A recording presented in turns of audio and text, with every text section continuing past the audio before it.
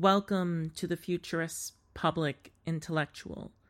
This Christmas was the first time I noticed just how much wokeism has infiltrated the mainstream culture.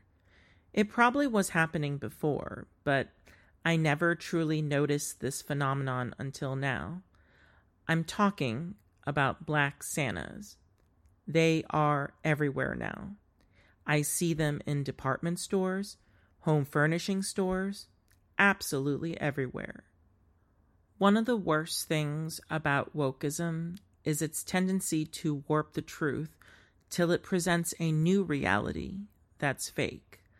The current incarnation of Santa Claus evolved from St. Nicholas, who was a Greek Christian bishop from the 4th century.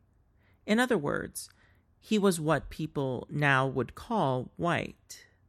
In fact, Black separatists in the 1960s thought Christmas was so white that Kwanzaa was created as a Black winter holiday. In fact, the modern Santa Claus is so white that he lives in the North Pole. Black people are not endemic to the northern latitudes. Taking a cultural figure who is so clearly white in every way and simply changing his skin color is absolutely strange. It's the same kind of short-sightedness that led to Disney's debacle with the new Snow White. When inclusivity leads to the distortion of the truth, then the truth should prevail over inclusivity. People keep thinking that the path to the future is to make the past more diverse instead of keeping it historically accurate.